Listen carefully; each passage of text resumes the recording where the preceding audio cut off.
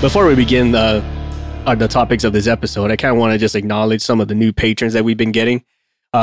Most of them, we shout them out towards the end of each episode, especially if they're of a certain tier or subscription group. But we've been getting some newer ones, which we are wholly thankful for that we get any patrons, really. So I'd like to acknowledge Mike Sherwood, Eric Shaw, Kyle Kier, and Nordia King, who was actually on an episode with us coming up soon. Thank you all for your patronage and your support. And we definitely could not do any of this without you guys supporting us both financially and giving us topics to talk about and sharing all our stuff and just giving us ideas to keep on going.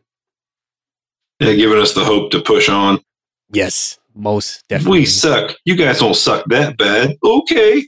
All right. Yeah. Let's do another episode. Well, especially in our Discord. Like, if anyone out there, you can join us and chat with us on Discord.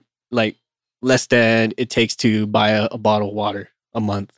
So, and our conversations vary. It can go into topics about the show. It can go about topics about the comics themselves. Some stuff you're going on at work. If you have any cool pictures that you're able to share both in and outside of work. There's been a couple. There's two of our patrons who are active on Discord that show us like their grilling expertise, and I'm quite jealous, to be honest. Like jerky, homemade bacon. Yep. And I was like, oh, I love this. And some of them they'll tease me on purpose, like, look what I made this weekend. Like, oh yeah, well look what I didn't make. Cup ramen. Is that Maruchan? Why, yes, it is. Thank you for noticing. Yes. So, by all means, if you guys want to have more in depth or longer and all sorts of conversations with us, have talk to us directly, individually, looking more to do like lives and stuff. Join us on Discord through our Patreon, as little as $1 a month. That's really all it takes to get on our Discord channel. And then again, to all our patrons, thank you so much for your support. We definitely appreciate all of it, and we would not be doing it, especially not for you.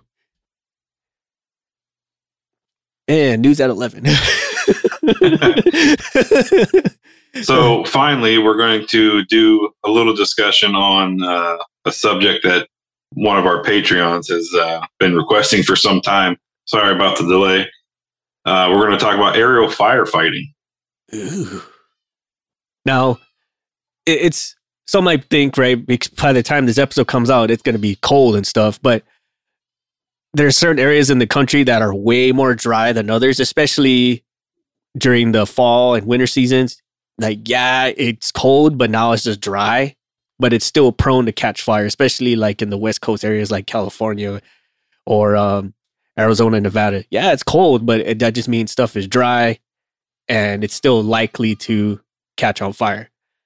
So with that said, I mean, aerial firefighting is a very layered industry, and it's usually headed up by the U.S. Forestry Service, and then it has your own state regulatories and stuff and whatnot. And then you have private companies who assist or aid or provide small aerial firefightings for the regions they're in. And a typical company or a division will have as much as 20-some aircraft, and they vary between helicopters to DC-10s and other heavies or heavy lifting aircraft that it's fitted to release fire retarding agents. Fire retarding, he says. or like with Hot Wings, when she used to work on Fire Bosses, the ones, it looks like little floaters that suck up water from a nearby lake and then they dispense it. Yeah, so talking about those, a couple years back, remember when we had the big Bobcat fire here, 6? Yes. Remember it was raining ash on us at work? Yes. Well, here where I live, we have a big man-made lake, and the Forest Service called down their friends and brothers up and sisters up in Canada, and they brought down those, what did you just call them? Fire Bosses? The Fire Bosses, yeah, and they would come, I mean, right over top of the freeway. I felt like they were going to land on the freeway. They would come right over top of the freeway, over top of this parking lot, hit this lake, scoop up a bunch of water, take off again, and head towards the mountainside. and dump all that water. So it was kind of cool to see them coming and doing laps and all that. So big thanks to our Canada friends for helping us fight the fires that were pretty close to home here, I'd say. Yeah, no kidding. Appreciate that so much. And especially when it comes to aerial firefighting, it's such a concerted effort to get fires under control, especially when you involve aerial, because with aerial, there's so much stuff that goes into it. You got to have the aircraft itself to be capable to fly, for one, and then to also be able to dispense the fire retarding agents, where there just be water with a mix of some kind of gel or fire agent, or just straight fire agent, which is like this reddish orange looking thing. It kind of looks like they're spraying like yeah. What's crazy is when you go hiking through these burned areas a year after the fires happened or whatever, you can see the ground is still stained a little bit with that purple, pink, orange, whatever retardant they've used. Yeah. And contrary to popular belief, like aerial firefighting, the intent of that is not to put out the fire. I mean, if it's small enough, they totally can. But the intent of it is just to keep it from spreading, right? Yeah. And then the ground crews themselves will be able to fight the fire or just kind of surround it enough to choke it down, which is typically bad in certain areas where they're dry and it's super windy. That's where the hot shots come in. Yes. And then some National Guard or Air National Guard units have drones that are capable of helping the aerial firefighters. Like they have like infrared sensors that can sense the hot spots, so they know where to like choke them off better or create fire breaks so it doesn't shoot off into other areas. Yeah, they do like a buddy lasing system, right? So if there's a lot of smoke and the plane's got to fly through the smoke, they use those IR sensors and track a laser from another aircraft, and just that laser will guide them right to where they need to go, even through the smoke. Right. That's in the atmosphere. Right. And again, so the idea of it is to not, I mean, if they can fight it, say like with these, they call them Bambi buckets, where it looks like a reverse parachute, really, made out of rubber or some other heavy canvassing material, where they scoop up water and dump them, kind of like the fire bosses. But for the most part, like their sole purpose is to contain them or keep them from spreading as far as possible, so the ground crews can do their thing. It sounds pretty dangerous, not gonna lie. There's some pretty inherent danger to you doing aerial firefighting, but again, like the idea is to contain it enough, and everything it's spread into about 20 into different regions that, again, it's all being controlled by the U.S. Forest Service and the state and whatnot. Well, think about this danger alone. You're flying 200 feet off the trees. That's very true. As people are like, oh, that's 200 feet. And like, that's low, especially if you're flying, especially here in SoCal, when you're flying in the mountain range and stuff. I mean, 200 feet of varying terrain, that ground comes and goes pretty quick, you know? Oh, yeah. And especially when your normal operating height is anywhere from 5 to 1,000 plus feet. And sometimes these fires can go just as high as that, right? So you got to go like much higher than that just to keep yourself safe, for one, and then somehow manage to contain the fire. And I'm not gonna lie, when I first heard about aerial firefighting, and I thought like, oh, that's a smart idea, just dump water onto the fire. But if it was just straight water, it will evaporate before it even touches the ground because of how hot the fire is burning. Like, so I can't remember who it was that told me that, but I was like, well, that makes freaking sense. I was like, always wondered about that.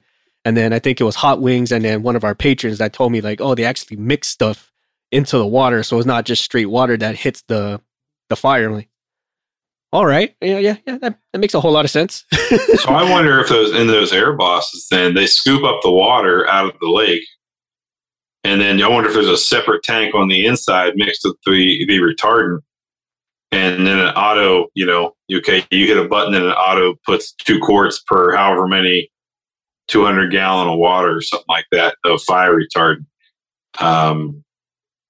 Yeah, I bet. Yeah, I want to say Hot Wings mentioned that. Like, I'm not sure if it's a tank or if it's in there already, and then as the water comes in, it mixes. Right, but let's say you're making multiple passes, right? Mm-hmm. So how much is in there, right? How many passes can you get with whatever fire retardant mixing agent you have on board? Oh, gotcha. I see what you mean. You know what I'm saying? So if there's not a tanker, it's like, okay, before I take off, I put in the water tank, 2 gallon of fire retardant. I go and scoop it up out of the lake and I dump it on the fire, and then I come back and scoop it out of the lake. But if it was already in the tank to begin with, all that retardant's gone. So where am I getting more from? That's true. Yeah. I wonder, like, once they dump their water or the water fire agent mix, that they would have to land to refuel the thing. That's a good one. No, I don't think so, because I remember sitting there watching those air bosses. You could see them from the parking lot next to the lake where they were scooping up. You could watch them fly over to the mountainside, dump water. You could see them, watch them come back around the pattern, hit the lake again, and go back around. That's a really good one. Our patron out there, and anyone else who is in aerial firefighting, please excuse us if we're sounding really retarded about this. But again, like, this is something that's very layered, and it's typically not a field that we're in. And this is all based off the experiences that we have seen, and then some of the stuff you guys were able to divulge to us without giving too much information, right? Because you know, yeah, what's interesting, and thing about and the whole aerial firefighting is very interesting. But here's where my brain goes when I think of aerial firefighting: water, the retardant, chemical, all that stuff. Man, that corrosion inspection has got to be hellacious. Oh, totally. I can only imagine how much that would be. Like, that's what I think about. I'm like, man, this thing put out fires. And my whole thought is like, because I'm the one back in the hair going, man, when that thing gets back, I got to gut it again. Right. You know? Right. On the plus side, though, like, if you are working for a aerial firefighting agency, you're going to be doing a whole lot of traveling, you know, because, I mean, I'm not 100% on the size on all of it, right? But say, like, a fire gets so big, right? And that particular region doesn't have enough people or enough available aircraft around. Guess who's flying over there, right? Yep. They request for more people to show up or more support to show up. That's one of the things that I have noticed, especially one of our patrons. He's been mentioning, like, I travel from here to here. He's bouncing all over the place. And I'm like, damn, that's a lot of travel, man. They're like, well, I landed in Nevada. Oh, okay, guess who's flying to Florida tomorrow? Like, dang, guy. But I guess, you got to go wherever the plane's going, and the plane goes wherever the fire's at. So it makes a whole lot of sense. Yep. Interesting. That is interesting. But again, for everyone out there listening, if you have some more insider knowledge on aerial firefighting and what all that entails, at least from like a day-to-day basis, when there's actually a fire versus when there's not, because I figure when there's not a fire, it'd be kind of like the fire department guys on the ground. Like, you just spend time doing service and maintenance, maybe get some workout going on, some regular routine training just to keep you guys sharp, and day in, day out, same old same until you guys get the call to go hit up a fire. That's what I would assume anyway. It's not like, I don't know how active fires are daily. I mean, I'm sure there's a fire somewhere everywhere that can use forestry control, especially if it's controlled burns, right? And I think that's where majority of them come from, is controlled burns get out of hand and then they start trickling to other areas. Now, as a fire bomber or helo or aerial firefighting mechanic, do you also have to be a trained firefighter? I believe, at least from one of our patrons' agency or his company, they don't necessarily. They're just strictly mechs, and they just go do the maintenance on the planes, and then they leave the rest up to the air crew who's actually doing the flying. So I think for the air crew themselves, they would have to have some kind of firefighting experience or some kind of first responder training, just because of how close they are in proximity to an actual fire. Right. But I think for the mechs themselves, now again, this is me just basing off of one Patreon, and then from what little I have seen, that it's kind of like with one of our patrons on our former guest Frush with EMS. Like, I just do strictly planes, and whatever EMS training I get, it's just osmosis. Yeah. Now, are the aircraft required to have firefighting equipment on board? Now, I don't mean fire bottles and stuff for the engines and whatever else. I mean, like, do you have shovels, picks, or picks, axes,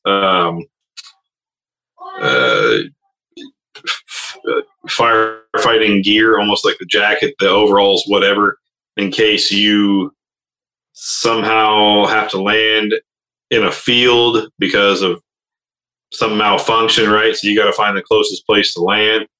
And you're out there, so it's like, well, the plane's effed and we're not getting it out of here right now, so let's put on our gear so we can at least survive the fire if it gets too close, or we can go help fight the fire while we're out here. Or, you know, or is the hot shot your rescue when they come in? So now that would be an interesting thought, going with does the mechanic have to be a firefighter and all this and that? What if you were a mechanic / hot shot? You got one of these air bosses and they go down, engine failure, and it lands in whatever lake and they motor to the side. Do you, as a mechanic, can you become a hot shot, parachute in to this remote lake and help fix the plane and take care of it, but also fight the fire if a fire gets too close to the lake or whatever else? You know, like how does that happen? Who goes out there and fixes it if that's the case? So I'm thinking remote Canada, right? Right. I know they got some fires and big fires and stuff that go on out there, or let's say even in the outback, they get those massive bushfires in the outback of Australia. Mm-hmm. So, but let's go with Canada. Big lakes and stuff out there. Air bosses going out scooping up water out of these old glacial lakes, going and dumping the fire. We get engine 1 failure. Okay, well, let's land it on the lake because we're not going to make it back to wherever the airfield's at from here. Right. And there's no real open because it's all forest, thick, dense forest. The only thing we got to do is land on the lake. Does a hot shot come in, parachute in off of another bomber, a fire bomber heading out to the fire, and he parachutes in and fixes your aircraft for you on the spot? Or how does that work? That'd be a very cool job, very romanticized job. Right. It's like, what do you do? Oh, I parachute into remote locations as a hot shot, but also to fix broken firefighting aircraft in the remote up country, you know? Yeah, totally. That kind of reminds me of pararescuers, you know what I'm talking about? Like for the U.S. Air Force. Like they're like combat medics, but they're also like basically special forces. Like, oh, I parachute in hot zones just to treat patients and then fish them out. Like, fuck, that sounds pretty boss. I can murder you in 6 different ways, but also know how to treat each wound. Right. You know? But imagine saying that vice versa, right? As a hotshot mechanic, like I parachute in, I fix your shit, but I could also fight fire like a special forces dude. Yeah. That'd be pretty dope. That's pretty interesting, actually. Yeah, you're jumping in with the remote, firefighting equipment, but a remote kit of tools. That'd be some wild shit, honestly. That would be some wild stuff. But then if you need a part or whatever, like how you get parts, maybe another float plane flies out, delivers you what you need because you relay what you need back to base by sat phone. I don't know. Right. Yeah. I mean, I'm sure these are like some pretty rare cases, but I'm like, again, the chances can happen. And if for those of you out there who are in an aerial firefighting arena, and especially stuff like this where MVP was talking about with hotshot emergency rescues or emergency reclamation, like what's the procedures? What's the steps? Like, oh, like are we off base? Like, just we'll never bingo into the field where there is a fire if we can avoid it, or what, just let us know. I'm all about that. And I'm curious as to know, like, what are some of the day-to-day stuff with aerial firefighting, more than what we see in our daily lives and more than just the mechanic side. Like, what's the air crew side of the house on this one? And then from the ground talking to the air and stuff like that. Well, I mean, think about it. If you were, man, this is really fun to talk about, actually, thinking about being a paratrooping firefighting mechanic. Holy shit. This is actually very intriguing. And I'm sitting here going, man, I'd love to do that. My fat ass trying to do that. Jesus Christ. But think about it, like that would be, you would almost be a combat controller. Yeah. Like you were just saying, you'd be a combat paramedic mechanic. You know, paramedic mechanic. Hell yeah. You got a parachute in. You got your tools with you. You got to know how to fight fire, but you also got to know how to. You're out there. I mean, there's no ATC out there, so you got an ATC fire bombers going overhead versus ones that are flying in parts to you. Oh man, that's wild. Okay, Matt, I'm as you're talking about this, I'm picturing like a guy like Rambo, right? But instead of machine guns, it's like pneumatic tools, like portable pneumatic tools. Yeah. Instead of a backpack full of bullets, it's like a giant pneumatic air cannon. He has like hoses with pneumatic tools on it. It's like, yeah. I mean, would you have to fly? I mean, would you have to have a small generator to power a compressor to power your tool, or you know, like I'm just thinking of all the intricacies of this. Like, how would this really work? Right. And if it isn't, we should make this happen. Right? Could go fight fire anywhere. You can land anywhere. Them girls from Elevate were talking about starting their own thing, but you know, this might be you could tie this in with that. I won't give away what they're talking about doing, which is an excellent idea, by the way, ladies. So I hope you go through with that. But maybe tie in a little firefighting aspect to it. You know what I'm saying? Right. Especially in areas like you mentioned, like with Canada, with those bushfires and having the glacial lakes to actually fight the fire. It's like a lose/win scenario. You know what I mean? Especially with areas like Canada where that's heavily forested. Yeah. I mean, what was her name? Was it Cassandra? Oh, Cassandra. Was it her? Was it Cassandra? Yeah. The one she was up there and she was working around polar bears? That was her, right? Yeah, that was Cassandra. Yeah, so now she's got to also get zoology degree because now she's got to train them polar bears on face fires. Like, you know what I'm saying? Yeah. Kidding, Cassandra. I'm just making fun of it. But for on the reels though, this is very interesting to talk about, and I would like to know how to put that together because that seems fun as fuck. Can you imagine the recruiting commercial you can spin from this? You know what I mean?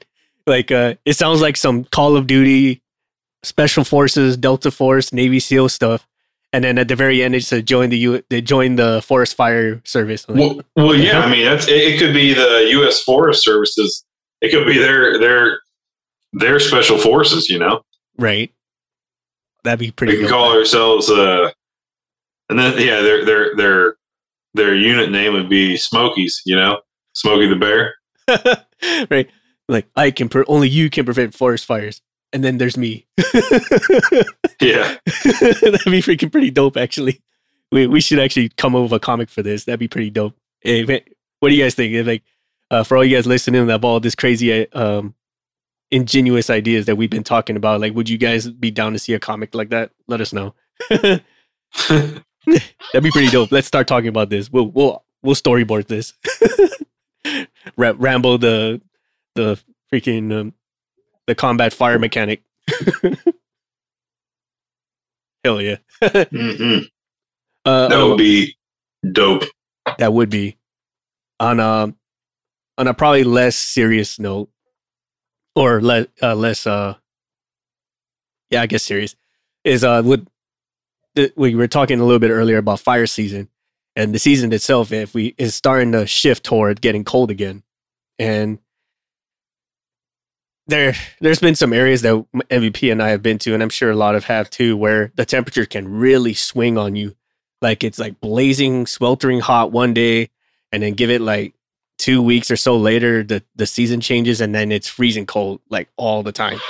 And it can change daily, right? Like, it's super hot in the daytime, and then nighttime comes, and it's now you're like keeping your oil and stuff inside the hangar just so it doesn't congeal because it's too cold outside. You know what I mean? Yeah. Hey, real quick, before we jump into the cold season, I want to touch back on this aero firefighting. So they're saying the average tanker costs $6,000 per hour to operate. That's actually less than I thought it was going to be. Oh, yeah. the retardant costs about $3 a gallon, and if you're dropping 3,000 gallons per drop, that's $9,000 every time they drop. That's crazy. That is crazy. And especially when they're getting the water from a lake or supposedly a body of water. We're hoping a body of water, right? But then again, they were talking economic or ecological impact. So I could understand the price tag on that. Yeah, can you imagine being a fish just swimming along and scooped up? Like, where the hell am I? It just got dark all of a sudden. And then all of a sudden you're just like, why is there light? Where am I? Oh my God. Ah! I wonder if there are filters like that, when it comes to sucking up the water so they don't ingest stuff. And that could cause I would almost have to think there would be, because what if they're it has to be a big lake. So the chances of there being a log way out in the middle where the plane's going to be just below the surface, pretty narrow, but not impossible. Mm-hmm. So if there's a big log, like say a big old massive tree that's kind of petrified under the water there, just below the surface, and that plane's flying along, and it's almost like a spear, right? Yep. A spear, and it just juts up in that belly. That plane smacks that thing. Like, can it rip the door off the bottom? Is the bellies of those planes up armored a little bit to prevent in case you skip on a rock that's just under the surface? That's pretty true. Again, lakes probably have to be, and I'm sure, the U.S. Forest Service, the Canadian version of the Forest Service, the Outback, I'm sure they have all these lakes mapped with depth and everything. So pilots probably have them in a flight plan. Say, okay, we're fighting a fire in this region, but we can only pull water from, there's 10 lakes here, but we can only pull water from 4 of them because they meet the criteria for scooping water via aircraft, That's true. Yeah. I never actually thought about that. That's a good point. Again, let us know. Like, is there any procedures or engineering behind the planes that are currently in flight that prevent them from accidentally hitting something or ingesting something that's not what they're trying to get from the lake or the body of water they're trying to have? Yeah. That's a good one. And another side note, since we're talking about this, since we mentioned, there are some heavies out there like the DC-10 that can dump 12,000 gallons of water or fire retardant mix in under 8 seconds. That's a lot of damn water in such a short period of time, man. That's like a waterfall. You can imagine? Mm-hmm. And what's the optimal airspeed for scooping on the water? Dude. So you're not going too fast and too slow. Right. Yeah. That's pretty good.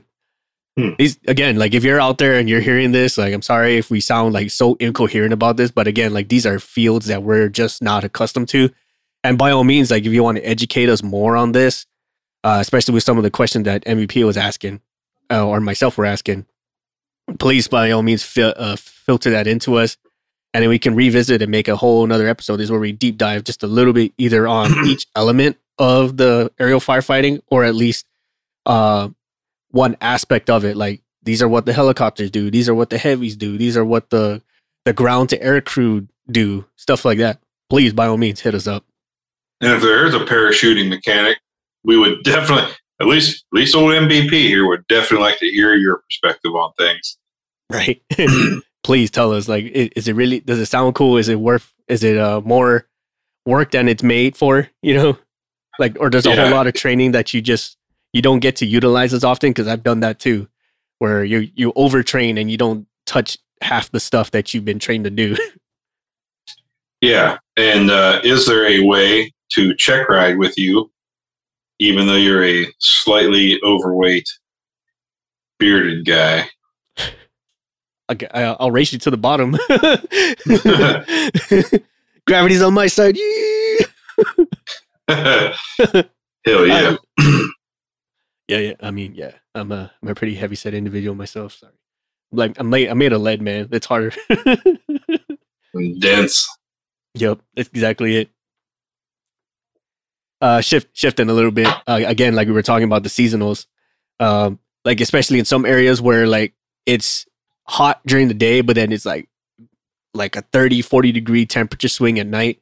And we've had these issues before ourselves where like we would prep for a flight in the daytime, and we'd almost have to cut the flight before it turns dark because all the weather conditions would shift so greatly that whatever it took off with, it's gonna give it that much more problems on the way back. This sounds pretty far-fetched, but this is some of the issues that we've actually dealt with, especially with smaller planes. Oh yeah. During the daytime, if it's taking off in the afternoon, say, it would have to almost land that same within 4 hours of taking off, or like just 30 minutes past sunset, because the temperature will swing so much, and then the fluids inside it will start to congeal, or the tires will be underserviced. Yep. Yeah. So like we've had checks in the wintertime where, you have to service tires. Normally it's service tires, no sooner than 6 hours, or excuse me, no sooner than, no later than. Anyways, 6 hours before takeoff or sooner. That was the standard. Now in the wintertime, because of that, it changed to 3. On some aircraft, you had to service them 3 hours prior to takeoff, just to ensure the well, it's just nitrogen though. It doesn't mess around, it doesn't change too much, but it does change a little. Mm-hmm. But that was the rules implemented by the standards implemented by engineering. If the plane was we had ones where if the planes were going to take off before 8 or 9 a.m., you had to wipe down the wings with glycol to keep ice from forming up or sticking to the wings.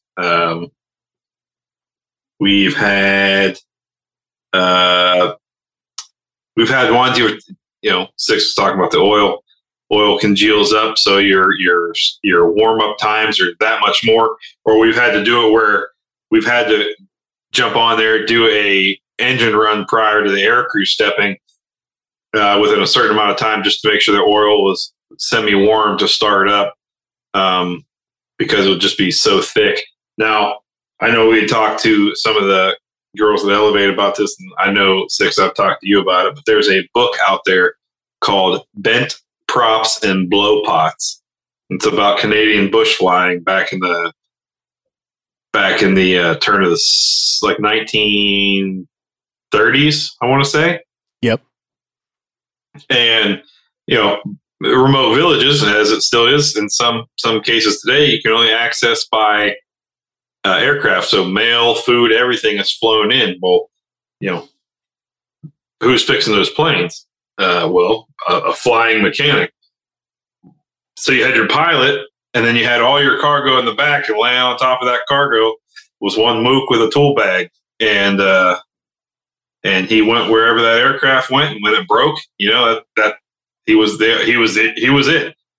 Come hell or high water, that plane had to fly. So they talk about landing on frozen lake beds when they had engine trouble, or it got into a snow squall and had to find an open patch of somewhere. But buried under the snow might be trees, rocks, whatever, and you'd bend your prop, and they would have to take the propeller blade off. Now these are fixed pitch, mind you. Take the propeller blade off, wedge it between two rocks, and use your own weight as leverage to bend it back into semi-original shape. That and a hammer. But the blow pot aspect, getting back to the cold weather and the oil, the blow pot was kerosene fuel in like a 5-gallon metal bucket. And on the bottom, you'd light the kerosene, it would heat the bucket. So when you landed, you had to drain the oil right away into the bucket when it was still warm, so it would drain out before it congealed. Yep. Now, again, mind you, this is 1930s oil technology, so not as good as the stuff we have today by any stretch of the words. But prior to takeoff, the pilot, the mechanic would have to go out there, light the kerosene, warm that oil up, and then pour it back into the motor, and then the pilot would be right there on standby to crank the motor before the oil congealed again. And think about that. That's some crazy maintenance stuff back then. Ain't that some craziness though, man? Yeah, exactly. You said, and we may not have to do that sort of stuff with today's oil-based products, But it's still a mindful thing to understand. Like, does the oil you have in your aircraft, are they rated to have that kind of a temperature swing? Because most times, they'll have that temperature swing, but it can only do it for so long, right? Yeah. Like if you're just transitioning from one place to another with that kind of weather swing, then no big deal as long as you're landing and it's relatively stable. But you'll have some places like some where we've been, the temperatures would swing so fast or so much daily that we'd have to like almost switch out the oil weights just to keep them all together, or keep them from swinging, being too viscous when it's hot or being too loose when it's cold, whichever the case may be. And then likewise with the flight controls or the struts, like they don't like being in cold weather at all. Mm-hmm. And some of them, they tend to bind when it gets cold, or it doesn't perform as well because even then they have a temperature range too, or more like an operating range. So like in some aircraft, I think a lot of general aviation ones too, like they'll have to sit there and kind of do like a run and do flight checks for a certain period of time just to kind of warm them up so they don't bind or get restricted in whatever way. And then likewise with the struts, because the tires, they have nitrogen for to fill them up, but then the struts themselves, most of them are hydraulically driven. So if the struts are not serviced properly, or they're not meant for that kind of cold, then they're just going to stiffen up, and it's going to be just like landing on a broomstick, really. It's it's interesting. I know, some people say, well, the struts don't like the cold. Well, how the hell do they operate when you're coming down from altitude? Well, a lot of aircraft, will take some bleed air from your N2 of the engine and they'll pour it down to your wheel wells. Now, your wheel wells might not be, sunny San Diego at 75 degrees, but instead of being the negative 40 degrees outside, maybe it's only 0 in the bay or something like that. It takes the edge off of them a little bit. Yes, very true. Oh, another one too, since we're going about cold weather or the season swing, is fuel. Fuel itself, like once it gets so cold, it starts to turn into kerosene, or it starts to turn gel-like. Well, I guess kerosene would be the way. So you're talking about dipping tanks? Yeah. So they almost turn gel-like or sticky as it gets so cold. Like I think a lot of jet fuel nowadays, they're rated for a certain swing, but most of them, there's like, I don't know, JP5 style fuel or avgas, however you guys want to swing it. But it's meant for like a certain range between like 30 degrees to about 100 something. But if it's such a seasonal swing, or if it gets so cold, then the fuel starts to turn the gel-like, and it'll actually clog your fuel injectors. If it's a fuel injected plane, that is. If it's not carbureted, I think carbureted will probably be worse, but it will start to jam up your fuel system. So then that goes into making sure that the fuel is for the right temperature or for the right season, and then also doing fuel injector inspections or fuel system inspections to ensure that there's nothing clogging the system. Because we've had this happen before, where like the fuel would start to clog, and then it'll cause like valves or certain systems to not operate right, because it requires that constant fuel flow to be unrestricted. Or you actually have like overheats in certain areas with, say, oil, for instance, because it's supposed to be exchanging the heat between the fuel and all the other warmer systems. Mm-hmm. Yeah. So like, again, like, I mean, most mechanics will know this, but say like if you're in the general aviation side, you own your own plane, there's things you have to be familiar with. And I'm sure there's courses and whatnot that kind of give you basic mechanic steps, but it's a lot of stuff that tends to get overlooked because it's. Yeah, you're talking about fuel. I mean, even about your old carbureted and how you have to adjust the jetting for that. But even with fuel injected, you still got to check your high and low pressure sides of your fuel rail just to ensure that the cold temperatures they're flowing fuel properly for cold temperatures. Yep, and I think I mentioned already, like some of the valves will get stuck or they'll jam because of that sudden swing in temperature or that sudden swing in season. Again, like if you're a general aviation person and you own your own aircraft, this is stuff that you should be familiar with. And if you don't, consult like your nearest certified mechanic or your manufacturers, your aircraft manufacturers spec about what's ideal for the areas you're in and what sort of operating temps it's supposed to be at. Because we've seen this too, even for people who are air quote knowledgeable, they tend to go against the manufacturer's recommendations because it's cheaper, right? Or they're trying to cut costs because they want to get more flight time, and that wears into the systems a lot faster than what it's recommended. Yeah, you might spend more, but it's also extending the longevity of your system or your aircraft. Same for your battery, right? Cold weather is really rough on batteries. Yes. And I want to say, now correct me if I'm wrong, but I think batteries will discharge faster when it's colder. Yeah, it is correct. That's another thing that gets missed too. And I've seen times too where if it's cold, it starts to get a little bit more moist in certain areas. So you'll see like there's a bunch of people listening right now that just heard you say that. I'm like, yeah, moist, moisty, moist, humid. Okay, humid. That's the. It'll start to get more humid in those compartments, so you'll start to see little corrosion spots on the batteries or the terminals of the batteries. And there were times too where it was like, how the hell is this thing corroding?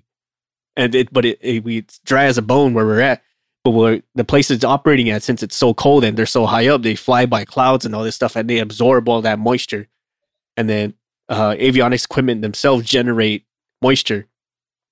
So.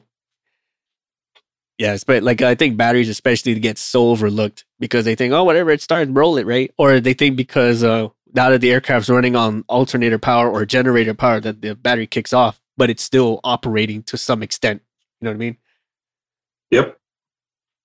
Now, I do. The funny part is when you start seeing thermal runaway in a cold environment. That shit is fucking funny. Yeah, how was this happening? How? Like everywhere else is like 30 and below, but then your battery compartment is like plus 500. Oops. And my batteries, the engine bay is really warm right now. What's going on there? I remember going a little off topic. I remember one of my instructors, and he was telling me like the symptoms of a thermal runaway is like, just think of it like the worst STD you could ever imagine getting. It looks bad. It smells bad. It starts to hiss. And then it starts to warp. I'm like, that sounds disgusting. Like, is that what I'm looking for? Like I show up to a plane and it's like this giant freaking case of herpes, you know? festering case of feline AIDS. Yeah. You know, or like the clap, you know what I mean? Just like aircraft clap. I'm like, ugh. God, I just gross myself out. Gross. But yeah, my batteries are no joke, especially when they thermal run away. And just because it's cold doesn't mean they won't do it. Yeah. That's I'm sorry, everybody. I'm stuck on the plane herpes. It's a fucking plane clap. God damn it, these guys. I'm picturing that, right? You know, like here comes a doctor. He's coming up to a plane. He like claps the pedo tube, and it all comes like the freaking all the nasties. Like ooh. I can't believe that's that's a way to test the symptom. You know what I mean? Going off track on that one. Like they just clap that area, and if it pusses, then like. There's got to be a better way than that. It's freaking gross. Well, I'm sure there is, but I'm just saying, like that was like the old moniker that people used to tell me, and it still grosses me out even today. Disgusting. But general aviation people out there, like, what sort of preventative measures do you use once the temperature starts to swing towards the colder months? Right. Yeah, do you guys wipe your wings with glycol? Is there anything, a special film you put over the windscreen?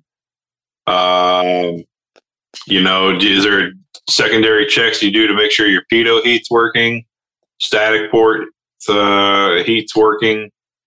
Do you like to, kind of heat the small hangar space you're in? Let's say you have just one of those small tin hangars that don't really have any environmental controls, but do you like to throw a little one of those propane heaters in there for about an hour or so before you're going to pull it out just to kind of warm things up slightly. Anything you got to do with your nav equipment? Is there anything you need to do? Is there an additional checklist you have to follow, your pre-flight checklist for cold temperatures? Yes. And what are those addendums for the cold weather? Oh, likewise, because I know for larger organizations, they cut their inspections or their scheduled inspections in half, depending on the cold and the environment they're in. As a general practice for general aviation peeps, do you guys do something similar, right? Or is it just kind of like, I know my plane, I know what it needs, and just kind of ride it? Well, yeah, because we all know some of them small old Cessnas and Beechcrafts and things are barn builds, man, and those maintenance manuals are, they're just about as thorough as a children's book, it leaves it vague and open to the imagination, like, man, service. super gray areas in there, right? Like, make sure your tolerances are 0.05 to 0.07. But if you find them outside of either of those numbers, use best judgment. What? or it's like, service aircraft every 25 flight hours. Okay, service what though? What am I doing? Yes. Service the everything. Do I just take this in for an overhaul? What do I do? Yes. Shite. I'm sure there's probably a lot of general aviation people like, what the fuck are these two talking about? They don't do anything like that. Idiots. It's way more in depth. Well, you might be right.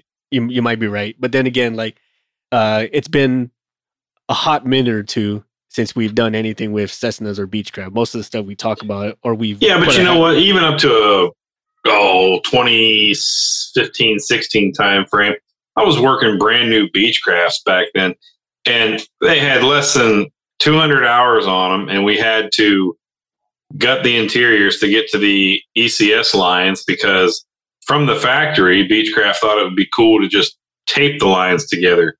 So we had to do a mod because they were all melting. The tape was melting and these lines were popping off and falling apart. A mod with that like rubber orange neoprene tube and band clamps. Oh my God. That was the mod from OEM. And you're like, I mean, better than the tape, but like, who thought the tape was a good idea? And we all know, right? Money saving efforts. Well, we saved, we charged, $10 million for the aircraft, and we saved 35 cents per connection. So, yay us! Right. Only to go turn around and spend fucking however much money on the mod. But hey, our customers got to pay for that mod. So. Longevity, right? Or job security. Job security, yeah. Barn builds, man. That's what they are. Yeah. There's some barn builds I've seen, man. Like, they are some really cool stuff, man. And kudos to those people who can barn build like that and actually get it into such a pristine condition. Because we've seen some that were very hodgepodge, like DIY gone wrong kind of stuff. I'm like, how is this thing flying? Yeah, but then there was a guy at one of the last places where we worked, and he was like, hey, I'll take you guys up and take you for a flight and this and that. We're like, oh, okay, cool. And then somebody else walks by, like, you don't want to fly with him. He's crashed like 7 times. What? How's he still flying? Well, he's got his own little experimental that he built in his garage. He likes to take it up. I was like, yeah, it sounds like he slams a 12-pack, decides to work on in his garage till 3 a.m., and then try to take it out and fly at 7. Yeah, it sounds fun. It's kind of like with guys who work on their drag racer, you know what I mean? Like, they blow like 90% of their income just to change out a single part, you know what I mean? Yep. Oh, that's bad. We're not eating for 6 months, but I can go faster. I can fly higher, which is like not that much higher. It's probably like 10 feet in a range of like 1,000 to 10,000 feet. Fun. Sorry for all you guys barn building out there, man. Like, if that's not you, the shoe doesn't fit. Don't wear it. But if the shoe does fit, well, try to be a little bit better. Yeah, we've seen some, man. They were just like real hodgepodge. Like, again, DIY gone wrong, and just like, yeah, man. do you want it fixed or do you want it flying? That's right. If we get it fixed, it'll be down for about 6 months and it costs you about $400,000. Or it can get it flying for about $12. I still love that video, man. One of the best. It is one of the best. You showed me one the other day where it was talking about preventative maintenance. Oh, yeah. I have to go back and watch that one. That was hysterical. Preventative maintenance? What? Yeah, what kind of, can you show me like the records where we've been doing preventative maintenance on these machines? What are you talking about? He's like, oh yeah, we do preventative maintenance. Okay, can you show me the records? Well, preventative maintenance is we run these things at full blast until they break and then we fix them. But I gotta be honest with you, it's just cheaper to buy a new one and replace it. In some cases, yes. Like that, I found it faster to just get a whole new one than to get it fixed. And that's kind of sad if you think about it. But in some cases, yeah, it is cheaper to just replace it than to fix it. And you might even get it faster because you're ordering the whole assembly or whatever the case may be. Yeah. Can you imagine that, man? Like, no, I can't. People are just like, what the fuck? What? Yeah, we broke this, so we decided to throw the whole thing away and go buy a new one. Oh, okay. But, that's at some point it comes that way with aircraft because you go, look, this thing's so old that to mod it to fit current flight requirements as outlined by the FAA would cost just as much or more than it would be to go purchase an equivalent new model, Right. That's kind of like saying like you bought a $20,000 plane or a car or whatever, and then you throw in $60,000 worth of mods. It's still $20,000, or it's still only worth $20,000. You just did $60,000 worth of work. Now, you could have one that has all those mods, all those jiffies, brand new for $80,000. Would you still buy it, or would you just go with the $20,000? Think like, oh well, $60,000 worth of mods is not that bad. It's so funny how like some people's purchasing minds work. I'm like, but you're throwing the same amount of money. I mean, and it's more new and it's already built in versus you having to put it in. But I guess some people like to really do it DIY. So I mean, no harm, no foul on their part as long as they do it right, I guess. Just that first 100 hours is gonna be real sketchy. You know what I mean? Like you take it to the MRO and to the nearest repair station. Like, what the fuck is this? The IA is gonna look at him like, yeah, you don't come here again.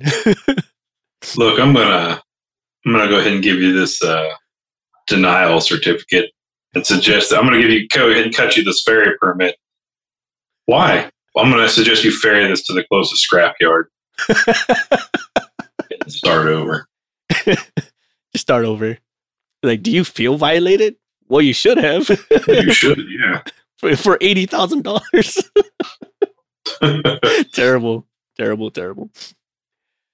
Last minute go backs or readdresses, MVP. No, nothing really from my end. Just like to hear a little bit more about our listeners and what their knowledge is of the firefighting stuff, and then what you guys kind of do additionally for cold weather. And I know our Canadian friends got a lot more cold weather to deal with than we do, so I'm sure they'll have beaucoup of information to bestow upon us. Yeah, most def. Please do. If all of you listen out there, if you have something to add to this or you'd like us to explore more, you have the info for us, please shoot it our way, whichever way is easiest for you. Social medias, our email, Discord, whichever ways is fastest, more efficient, most efficient for you.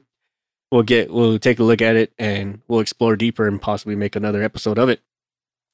And likewise, from our previous episode, we mentioned like if you guys would like any hot tips, some advice, how-tos, please let us know. We can work with you individually. We can kind of turn this into its own episode and just kind of break those up, or even like a private lesson episode kind of thing on Discord, whichever way. Yeah, mentorships, coaching, whatever you need. whichever way is the most effective way. We get enough of it, we can totally just turn this into like its own webinar, which we can host on Discord or something like that. We'll figure it a way. But again, like we're always open to help, lend the information. We're always open to receive it too. So whichever, again, is easiest for you. And then likewise, if you like all you're hearing, please send us reviews, subscribe, join us on Patreon. Like again, as low as like $1 per month to be on our Discord and support us, whichever way is easiest. And then also you can check out our comics, which we've made mention a couple of times throughout the show and in all our previous episodes. We got some more coming along on Tapas. Just got episodes lined up. And if there's any suggestions you guys have for us as far as what kind of episodes or comics you would like to see, send us again a line. We'll accommodate in some way, shape, or form. And on that note, we appreciate you all for listening, and we'll catch you again next time. Bye, everybody. We would like to take this time to thank our patrons for supporting our show and allowing us to make episodes, maintain our gear, and create merch for all of our listeners. With special thanks to Erica Lamont, Chris Hawkins, Dan Schubert, Ryan Frushauer, Kyle Keir, Caleb Stockhill, Jenny Dignan, and Jennifer Brofer. Thank you all so much for your support and patronage. If you like our show, please support us on Patreon. You'll receive awesome perks such as access to our private Discord, discounts on and early access to merch, first glimpse of our comics and other projects, and so much more. Visit our shop at cancelformaintenance.com and grab some swag to show off both your support for us and your prowess as an aircraft technician. If you have suggestions for the show or have a guest recommendation to be on the show, send us a line on our contact us section at our website, and we will do what we can to get your ideas and or your recommendations on the show. You can also follow us on social media, such as on Facebook at Cancel for Maintenance, Instagram at Canx, that's CANX for Maintenance Podcast, Twitter at CXMX Podcast, and now you can catch us on Tapas, where you can view our latest comics. Check out our affiliate, RockwellTime.com, for watches and eyewear that support both your sporty and classy lifestyles. Use the code CX4MX, that's the number 4MX, to save 10% off your total purchase. Thank you all again for your listenership and support, and we will see you all next time.